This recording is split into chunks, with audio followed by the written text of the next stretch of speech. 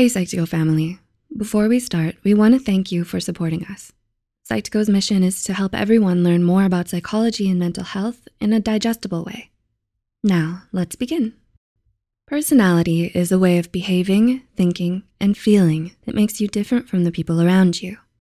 Therefore, a personality disorder is when your behavior significantly deviates from cultural expectations, is inflexible, and causes you distress and problems in other areas of your life. In this video, we'll be focusing on avoidant personality disorder, which is also known as APD. This disorder describes someone who constantly feels inadequate, is hypersensitive to criticism, and avoids social interactions. Before we begin, we would like to mention that this video is created for educational purposes only and is not intended to substitute a professional diagnosis. If you suspect you or someone else may have avoidant personality disorder or any mental health condition, we highly advise you to seek help from a qualified mental health professional. So what is avoidant personality disorder? In the Diagnostic and Statistical Manual of Mental Disorders, avoidant personality disorder is characterized by patterns of social withdrawal, inadequacy, and fear of criticism. Fear of criticism. A person with APD may completely avoid socializing with others or only socialize if they know that the people there like them. This is because of their fear of rejection. For example, they may purposely avoid group meetings with their coworkers because of their fear of being judged and criticized.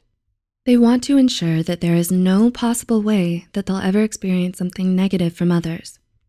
Furthermore, they may be scared of intimate relationships with others as well.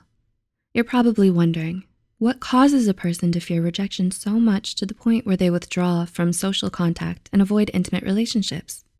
Well, another critical aspect of avoidant personality disorder is inadequacy.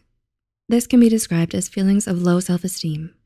They may doubt themselves constantly, especially in social situations, and see themselves as inferior to others. These feelings of inadequacy may be so extreme to the point that they completely withdraw themselves from intimate relationships and social situations. Social withdrawal.